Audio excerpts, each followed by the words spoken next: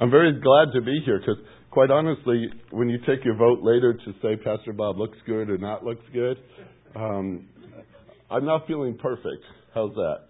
The allergies have really gotten a hold of me, and I have a tendency to cough a lot. I've got my cough drops here, I've got my water here, and I've got my Kleenexes, so I'm ready to go.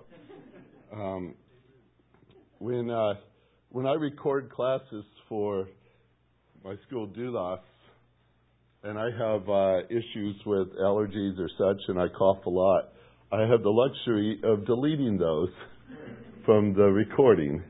It's a wonderful tool, but it doesn't work live. And so if I annoy you today with my coughing, I'm very sorry. It's just there. I can't do a thing about it. But God's Word is here, and we're going to look at it. 1 Corinthians 12, verse 12, 13, and 14 today. 1 Corinthians 12, 13, and 14. Really enjoyed those songs this morning. The mercy of our God. What a great thing to think about, sing about. That was precious. Our topic is the efficient functioning of the church. A lot of churches function. But that doesn't mean that they're doing it in an efficient way. Efficient is when all the parts are in the right place and it's working.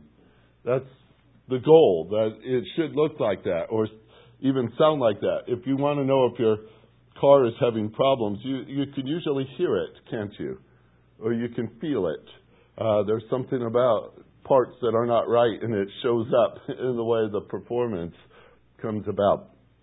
And I would hope and I would pray as we've been studying this together, we're on Sermon 14 already in this passage, that we're starting to get a grip on the fact that God didn't create the church just to exist, but to thrive, to operate His way, to bring a blessing to those around and to bring glory to His name.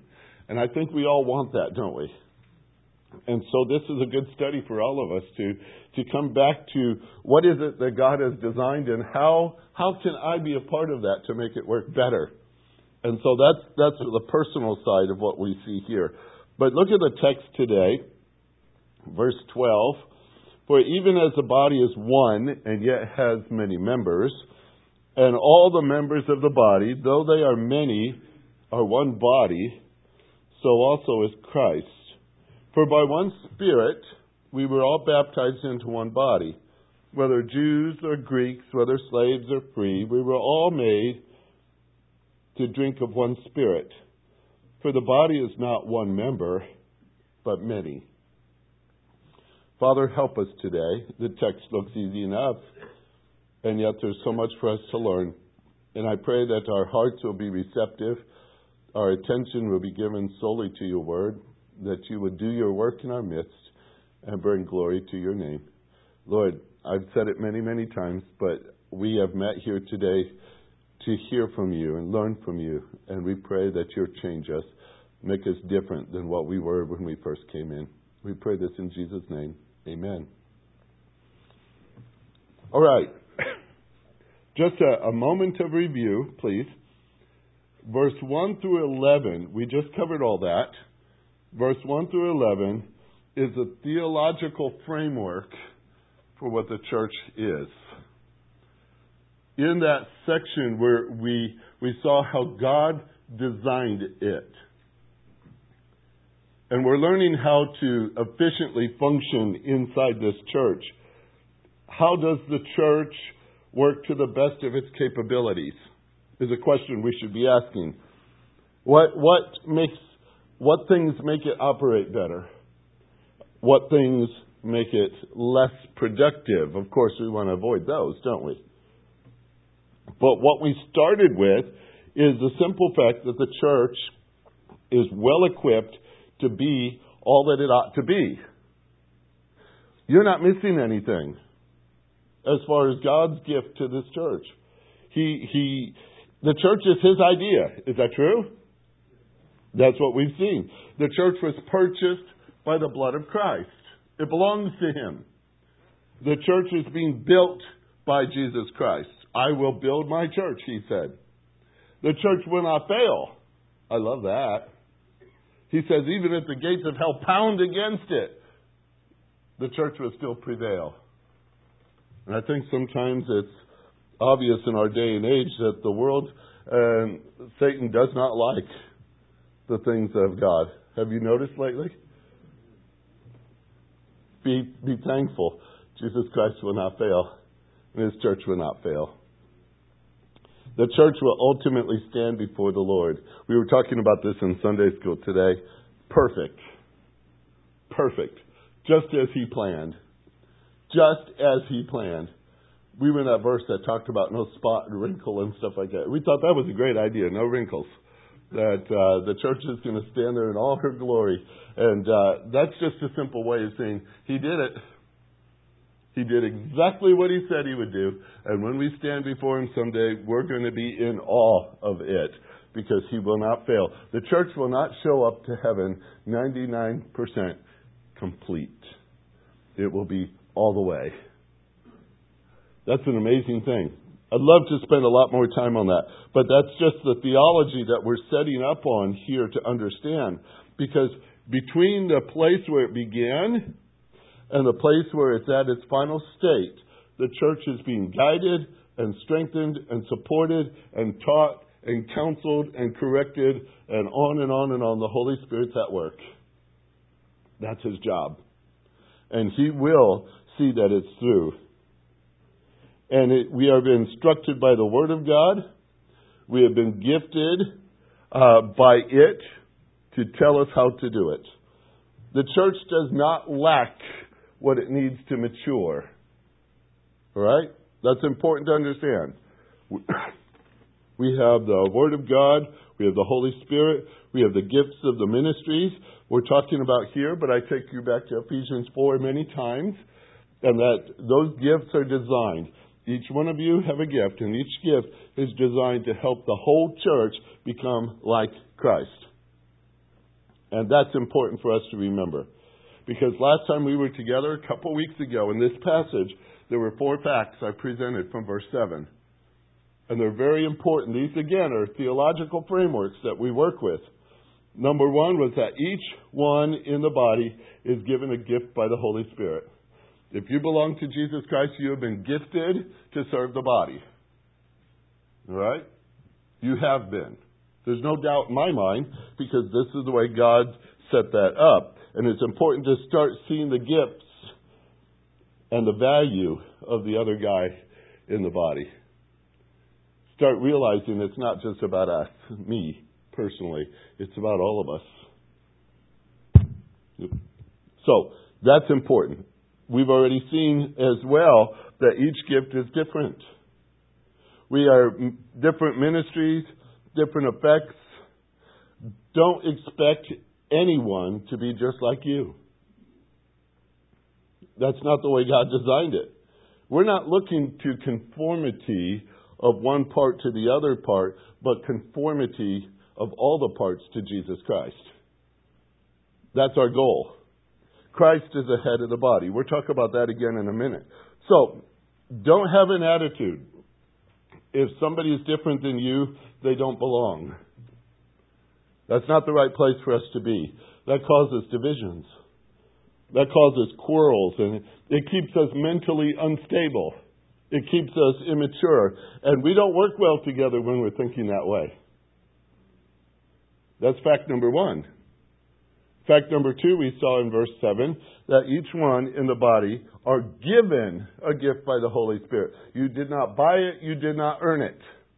He gave it to you out of His grace, out of His mercy, out of His will even. It's not your design, it's His. Boy, that does a lot for us. Because first of all, it kicks out pride, doesn't it? You can't walk around and say, oh, I'm important because of my gift. Who gave it to you? God did. Well, yeah, you're important because He gave you that gift, but that doesn't mean that you're more important than somebody else, because they got the gifts given to them too. God knows what He's doing. To have something given to you and something earned is 2 different things. Giving is governed by the giver. not the receiver. So humility is important for us in this process too. Fact number 3, it's mentioned the manifestation of the Spirit. He didn't use the word gift, he used manifestation of the Spirit in verse 7. It's the idea of that which shows or declares or openly, clearly shows the operations of the Spirit, the manifestation of the Spirit. It's the display of the Holy Spirit among us. And I gave you a simple observation from this. When we are operating according to God's plan for the church, we are not getting the attention He is. That's how you know when you're doing it right, by the way. When He gets the attention. It's not a display of us. It's a display of the Holy Spirit among us. And I think it would be beautiful to hear somebody say, I came to your church and it's obvious the Holy Spirit's at work in your midst. Wouldn't that be a nice compliment? That's the manifestation of the Spirit. When we see the value of each other in the body, when we see the value of each other's gifts in the body, when we see the value of bearing together with one another in the body, when we see the value of humility and submitting to each other as we submit to the Holy Spirit, then we will see what the Holy Spirit is doing in our midst. Because it's all about Him and not about us. I think John the Baptist said it so well. He must increase, I must decrease.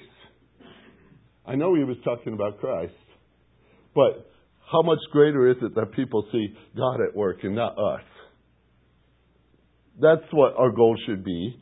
And fact number 4 was all of this is for the common good. For the common good. That means we bear together, we bring together, we carry together. Those words are all inside that word, common good. We bear together because we see that each individual is different. And as we know, at different maturity levels too.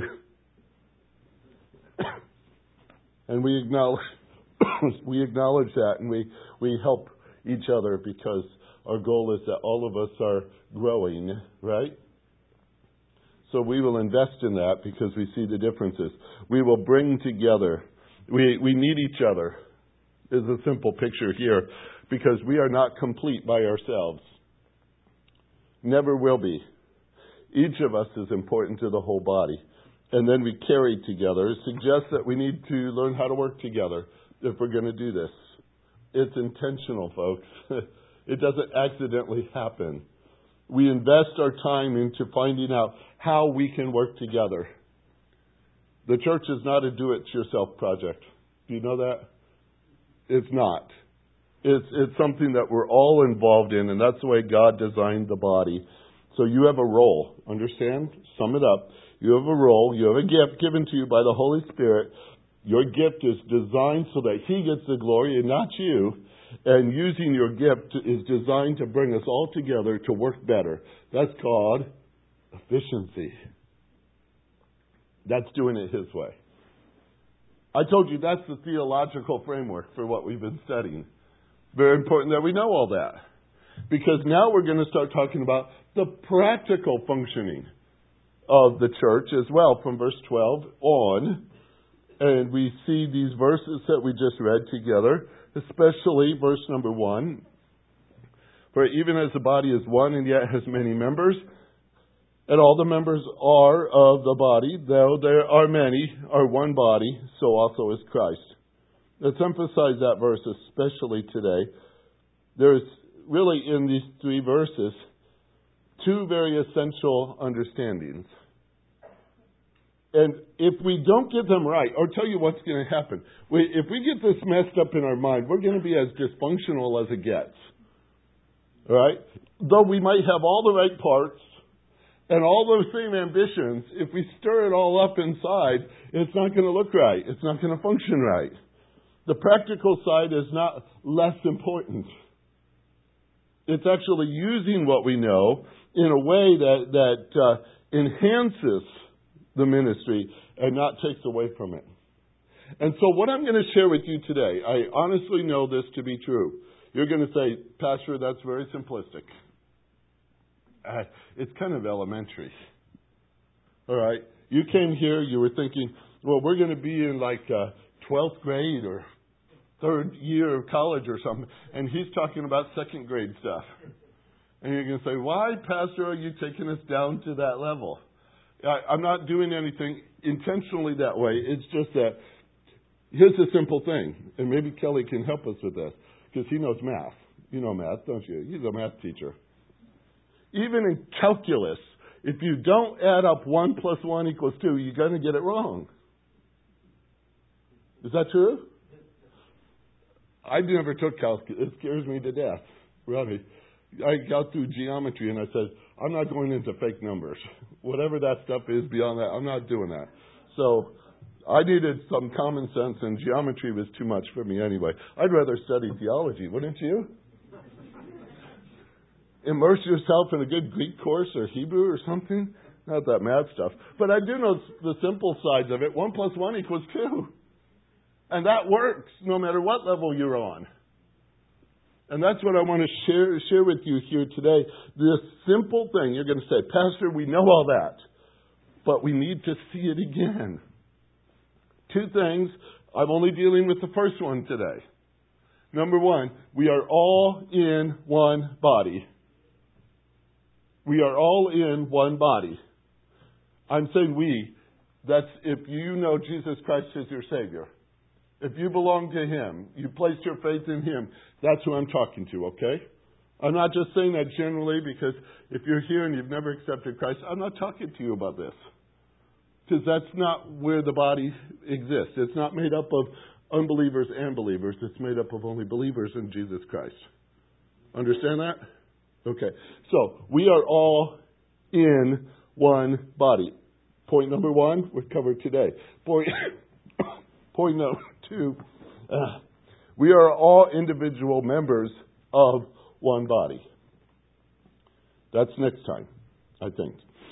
Okay, the clearest verse for this is verse 27. Just scan down the page. I know it's ahead of schedule here, but it's so clear, it's so easy. Now you are Christ's body and individually members of it. You are Christ's body. Point one. Individually members of it. Point two. It's very clear. So let's start with an understanding. When the New Testament talks about one body, it's talking about the church as a whole. That's the biggest picture I could give you. It's the church as a whole. Keep your bookmark here and go to Ephesians chapter 3.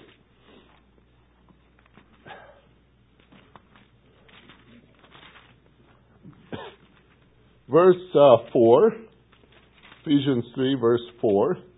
I'm going to keep you in Ephesians for several minutes here. Ephesians 3, verse 4. What we're looking at, we are all in one body, right? Paul starts to write by referring to this. When you read, you can understand my insight into the mystery of Christ, which in other generations was not made known to the sons of men, as it has now been revealed to His holy apostles and prophets in the Spirit. To be specific, here it comes, that the Gentiles are fellow heirs and fellow members of the body and fellow partakers of the promise in Christ Jesus through the gospel. Say, okay, what about? Well, back in verse 4, he said, referring to this. Well, what's that? What was he referring to? Well, back up to chapter 2 for a minute. Chapter 2, verse 8. Might even be on the same page. I love this verse. For by grace you have been saved through faith. That's not of yourself. It's a gift of God. It's not a result of works, so that no one may boast. We are His workmanship. The Greek word for that is the same word as poem. Isn't that pretty sounding? You're His poem. Poema. You're His poem. It's His masterpiece. You might even have that word. Some translations put that instead. You are His masterpiece. But here it is. We are His workmanship, created in Christ Jesus for good works, which God prepared beforehand that we would walk in them. We personally apply that verse to ourselves. By grace we've been saved through faith. We are His workmanship. But if you were living in Paul's day, you would read those words as a Gentile, and the Jews would say, hey, wait a minute. How can that be? You can't give a blanket statement for everybody, can you? I mean, Gentiles aren't like Jews, are they? They're different. You can't say. That was a big struggle in the church. If you study early church history, especially up to Acts chapter 15, they could not fathom a Gentile being saved. They heard all this Gentiles say, that's not possible. That's impossible. You can't save a Gentile. They couldn't figure that out. And so they actually had a council meeting in Acts chapter 15. All the bigwigs came together. Paul and Peter and all the rest, they all got together and they said, okay, let's figure this out. Gentiles are being saved. What do we do about that? What do we expect them to live like Jews? They said, no, thankfully. But they decided that they were needing to not only grow and stay away from immorality and idolatry and things of that nature. Yes, they did say everybody should. But they recognized that they were also saved by the same grace of God. They were saved through the same faith in Jesus Christ. They were saved just like the Jews were. You know what? They found out that God could save anybody. Isn't that a beautiful thing to know? God can save anybody. And that's what they learned that day. And they were learning it. But what blew them away is the fact that God took both Jew and Gentile and put them into the body of Christ. There are not two bodies. There's one. And that's why Paul's saying, to be specific in chapter 3, verse 6, to be specific, the Gentiles are fellow heirs. The Gentiles are fellow members. The Gentiles are fellow partakers of the promise in Jesus Christ through the gospel. That's incredible. That's the church. And Paul would go about teaching this from church to church to church, specifically teaching the unity of the body of Christ. When he wrote to the Ephesians, he called it the church in Ephesus. And when he wrote to Philippi, he said the church in Philippi. And to the Romans, the church in Rome. And to the Laodiceans, yes, Paul wrote to them too. We don't have that record. But he called them the church in Laodicea. Because the church was in all those locations. It was made up of Gentiles. Here's another one. You're in Ephesians chapter 2, verse 11. Therefore remember that formerly you, the Gentiles in the flesh, who are called uncircumcision, by the so-called circumcision, which is performed in the flesh by human hands, remember that you were at that time separated from Christ, excluded from the commonwealth of Israel, strangers to the covenants of promise. You had no hope. You were without God in the world. But now, in Christ Jesus, you who were formerly far off have been brought near by the blood of Christ. He himself is our peace. Watch these words, it gets powerful. He himself is our peace, who made both groups, Jew and Gentile, both groups into one and broke down the barrier of the dividing wall by abolishing in his flesh the enmity, which is the law of commandments contained in ordinances, so that he himself might make the two into one new man, thus establishing peace, and might reconcile them both in one body to God through the cross. Don't create a division where God didn't make it. Keep going. Look down to verse 19.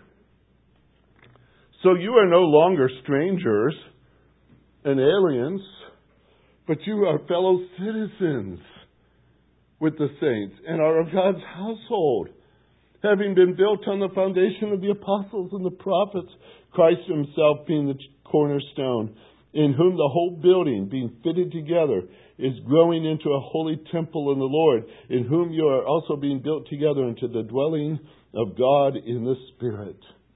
This is what he's doing. Jump one more time, Ephesians 4, verse 4. Folks, just let's soak right in. Listen carefully. There is one body, one Spirit, just as you were called in one hope of your calling. There is one Lord. There is one faith. There is one baptism. There is one God and one Father who is over all and through all and in all. Paul didn't teach this only to the Ephesian believers. He had to share this with churches all over the place. When he wrote to the Romans in chapter 10, verse 12, he says, there is no distinction between Jew and Greek, for the same Lord is Lord of all, abounding in riches to all who call on him.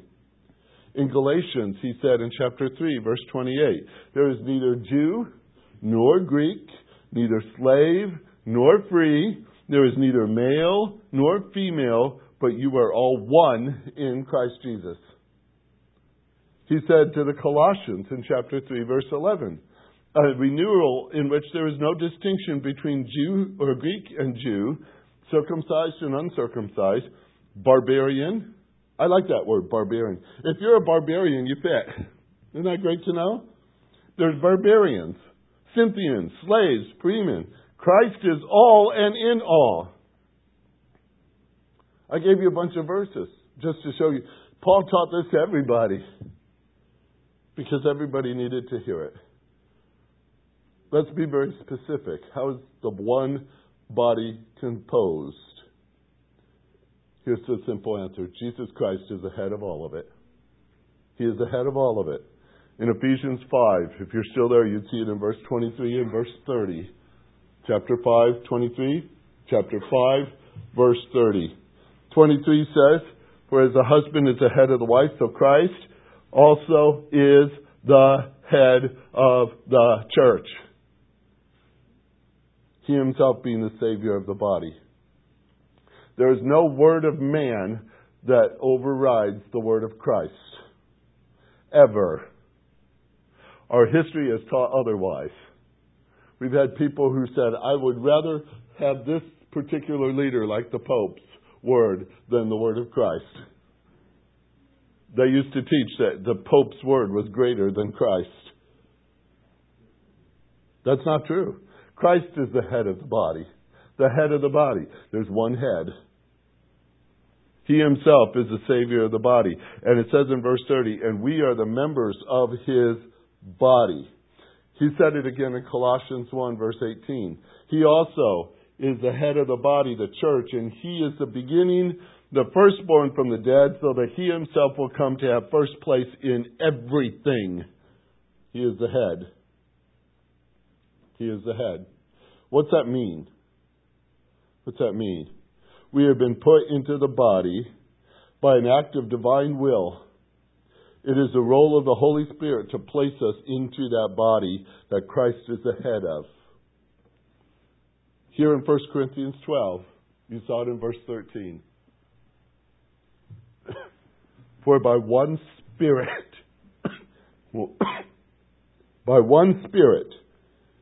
we were all baptized into one body. Whether you're Jew or Greek, whether you're slave or free, we were all made to drink of one Spirit. You like that word baptized? You say, I've used that. I've seen that word a lot. I mean, Pastor is going to do a baptism here pretty soon. If you're saying the word baptized, you're speaking Greek. Did you know that? You're Greek students, right? Baptized, that's the Greek word, baptizo. That doesn't tell you what it means. It just tells you that's the word. If you were a Greek today and you would ask, well, what does baptized mean? It means to immerse. I'm not playing a political game here, church politics or anything of that nature, but that's the word they used. It was used long before it's used in a theological way we talked about. They used it if you were a person who worked with material clothing and you needed to dye something to make it a different color, to make a dress, you wanted it purple or something like that, you would immerse it, that's baptized, into the dye to change its color. Now, if you don't do it all the way, you get tie-dye. We don't have tie-dyed Christians because the picture of immerse means completely in, all the way in, push it all the way down. That's the word that God chose to use throughout Scripture to say something more than just what we do with water. All right? It's back there in case you don't know. We have a baptismal tank. That's just a picture. But what this is saying is not about water. He's talking about the action the Holy Spirit did to put you into Jesus Christ, and He put you in completely, folks. He didn't leave a toe hanging out, an arm hanging here. The fact is, when you're put into the body of Christ, you're either all in or you're not in at all. And that's what it says here, that the Holy Spirit has done. When you became a believer in Christ, I like to picture it. He grabbed you and steps you into the body of Christ. You're in. He's the head. But God has placed the members, each one of them, in the body just as He desired. That's verse 18. That's what God has done for you. That is an act of grace and mercy that He would consider us. Look at ourselves. He says, yeah, I want them in the body of Christ. Some of us, we look in the mirror and say, boy, I'd like to cut off that part. Maybe? No? All right, don't admit it, but okay. But we look at there and we say, I could do without that, I could do without that, I could do it. Christ never does that with His body. He doesn't look at you and say, boy, I don't know why God ever put them in here. I'd like to get rid of them. He never says that. If you've been put in the body of Christ, you're in the body of Christ. Now let's think big. You ready? If the body includes Jews and Greeks, slaves and free, male and female. Well, you saw those verses, didn't you? If the body includes those, it includes all who have placed their faith in Christ throughout the whole world. Throughout the whole world. We got brothers and sisters in the body of Christ in places like Ukraine that is really suffering. We have brothers and sisters in Sudan. We have brothers and sisters in Australia. We have brothers and sisters in Gary, Indiana, of all places. I could criticize it. I was born there. Did you know that? I was born in Gary, Indiana. I don't take pride in that, but it was just reality. God has His children, those who belong to Him, who have been placed in the body of Christ, spread out over this whole earth right now. And they're in the same body as you are. They're in the same body. That's rather big. That's challenging to think, okay, so how are we supposed to function efficiently when they're spread out so far? How do we do that? Well, let me give a little bigger. Can I go a little bigger? That was pretty big. A little bigger. The body of Christ is composed of all believers since, I'm going to use the date, AD 33. Chapter 2 of the book of Acts, when the church began. Peter was there. Later it would be Paul too. Philip. Later a guy named Luke. Another man named Timothy. Much later, a guy named Polycarp. You ever hear that name before? Isn't that a great name? Polycarp. William Tyndale in the 1500s. Oh, John Calvin in the 1500s. Charles Spurgeon. Martin Luther. J.C. Ryle. Those are some of my favorite people. Billy Graham. You know, there are some very important people in history that have been part of the body of Christ. Sometimes you might get a little proud to say, hey, they were part of the body of Christ too. They belong to us. That's kind of fun to say. However, there is a problem when it comes to efficient functioning. Everybody I just named is dead. It's kind of hard to work with them right now. How does this work? If there are many members and they all lived in different centuries, how does that work? Let me tell you, first of all, time is not a problem for God. When it comes to the body of Christ, He's not limited to the year 2022. Matter of fact, He created time. I don't know if you realize this. God created time. Time did not create God. It wasn't there before God, or else time would be God. I know we serve it, don't we? But God is the controller of time. And what's interesting is, when you think big, you realize you cannot effectively function without the whole body. And God has a way of making sure that works. In Hebrews, it talks about it. It talks about you're not complete without the rest of them. You're not a complete picture without these two. Some of them have led the way. Some of them have held the fort. Some of them gave their lives so that we could have an English Bible in front of us. That served you today. Some of them served in so many different ways that we study them and learn from them and their teaching. They have been a valuable part of the church body, and they're not even here. But how does it become practical? It doesn't work that way in Hillsdale, Oklahoma, in the sense that, we're just a fragment. We're a fragment of the whole body. There's a big body out there. Yet in God's masterful way, folks, listen carefully. In God's masterful way, He put together this great mystery called the church, that He could plant it locally to look like Him, as much as universally to look like Him, and over spans of centuries to look like Him. That's big. But never underestimate what God can do.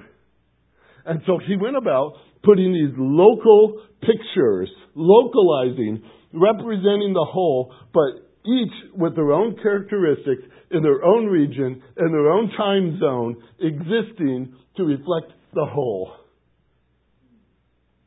This is God's wisdom.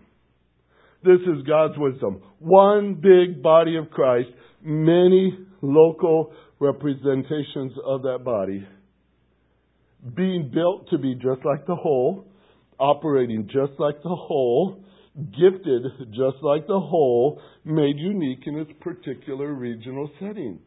In other words, you just can't simply pick up Hillsdale Bible Church, walk across the globe, plant it in another place, and think it's going to be exactly the same.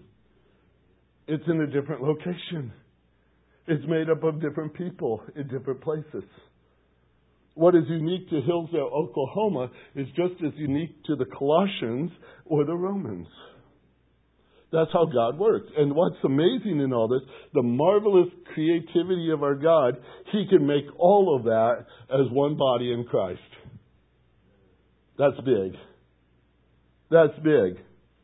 Taking many small local bodies to make up the whole, and all of them resemble Christ, and someday we'll all stand together before that throne.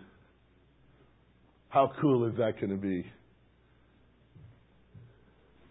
Let me give you a simple illustration of the value of something little. Something little, something unique. My wife Kay's not with us, she's with the Lord. She had a uniqueness in her family. I wouldn't have told this while she was here. I would have been in trouble. Her dad had 8 toes. She had 8 toes. We kind of had fun with that sometimes. But nobody knew that. I mean, some people might have if you were in Bible study with her and took off her shoes. Said, that looks interesting. She had 8 toes. Do you know what we did every time a baby was born in our family? Some people look at their eyes. Some people look at their hair. We looked at their toes first. We counted them. 1, 2, 3, 4, 5, 6. Those are little toes, but there were 10. Every one of them had 10. So Paul's got 10 toes. Isn't that great to know? You say, well, that's what's the point? What I always thought was something so special about newborn babies. You hold them in your hand, and there they have all the parts of an adult in a small package. And it's always amazed me. Think of the church in Hillsdale like that. It's all the parts. We're not missing anything the Lord has designed for this function. He has put all the parts together, and it reflects the bigger one. Isn't that just great to see it? Now, why is that so important? Because we, as believers in Christ, are all in one body. We're all in one body. As that's what verse 12 says. We're in one body. It's one body. It's one body. Value the fact that it's one body in Christ. Don't assume that somebody doesn't belong. Oh, he's going to give you a big lecture on that in a few verses. Don't assume somebody doesn't belong just because they're different. If anyone has placed their faith in Jesus Christ, the Holy Spirit has put them in Jesus Christ. And so don't ever look at a believer in Christ and say, they don't belong with us. That's how practical it gets. Because if God placed them here, at this time, at this place, in this fellowship, He put them here for a reason. And that is to glorify Him and to work with us. And I know sometimes that could be a little challenging, but what a difference it would make in our efficient functioning if we begin to understand that in Christ we belong together. We belong together. Let's serve like that. Let's serve like that. Next time we're going to talk about what it means to be an individual member in that one body. But you saw my point today, I hope. We're all in one body in Christ Jesus. Let's live like that. It's practical, folks. It's not just theological. Heavenly Father, help us with this today, we pray. Far too often our pride gets in the way. Far too often we look upon each other as if we're superior, they're inferior. We compare things that have no value technically. Education, wealth, property. We look at each other through all kinds of different measuring systems. That ranks us in one way or the other. And we call some important and some not important. But today, let us set up a new standard. We're all one in Christ. In the body of Christ, we belong to you. You are the head. And we are all meant to be placed together, to function together to the glory of Christ. Help us today to grasp that, we pray. Guide us through it. Help us to look at each other the way you would look at us and see the value of each one in this room. And those on our Zoom, and those who can't be here today, encourage this body in our head, Jesus Christ. We pray in His name. Amen.